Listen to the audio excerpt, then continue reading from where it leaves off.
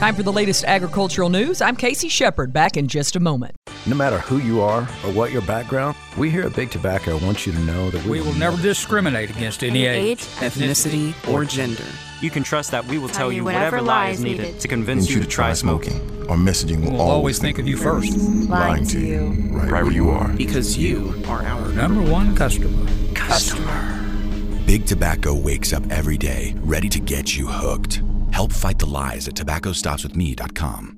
A program of TSET. Don't keep your cow-calf herd data in a notebook. Keep it in the cloud with Performance Ranch. Performance Ranch is an easy-to-use app that simplifies record keeping and makes decision-making easier. Keep track of herd inventory, monitor health records, and manage costs, all from your iPad or iPhone. Group texting important herd data? Delete it. Use Performance Ranch instead. Go to performancelivestockanalytics.com and be the first to know when Performance Ranch is ready to launch.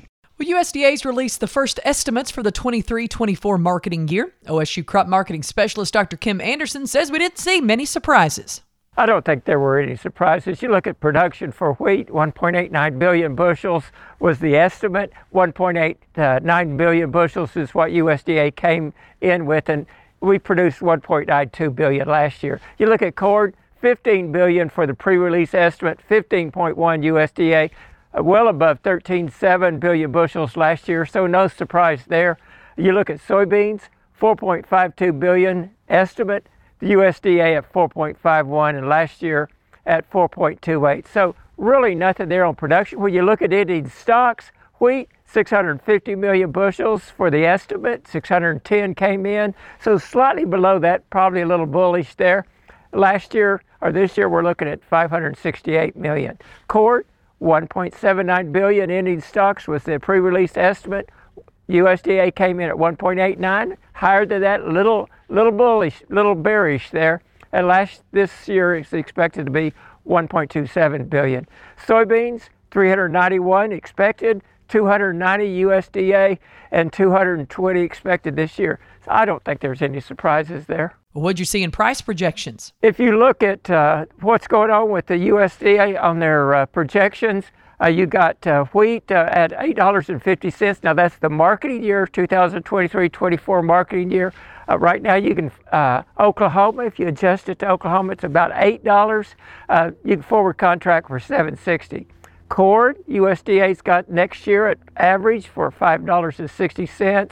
That transfers into $5.40 to Oklahoma, and you can forward contract for $5.50. Soybeans, $2.90 USDA.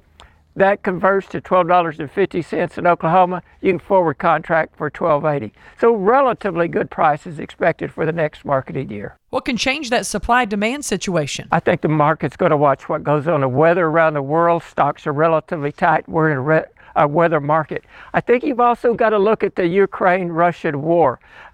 We had the COVID go back. It increased prices from about $4.50 to $8, and the war from $8 to $13.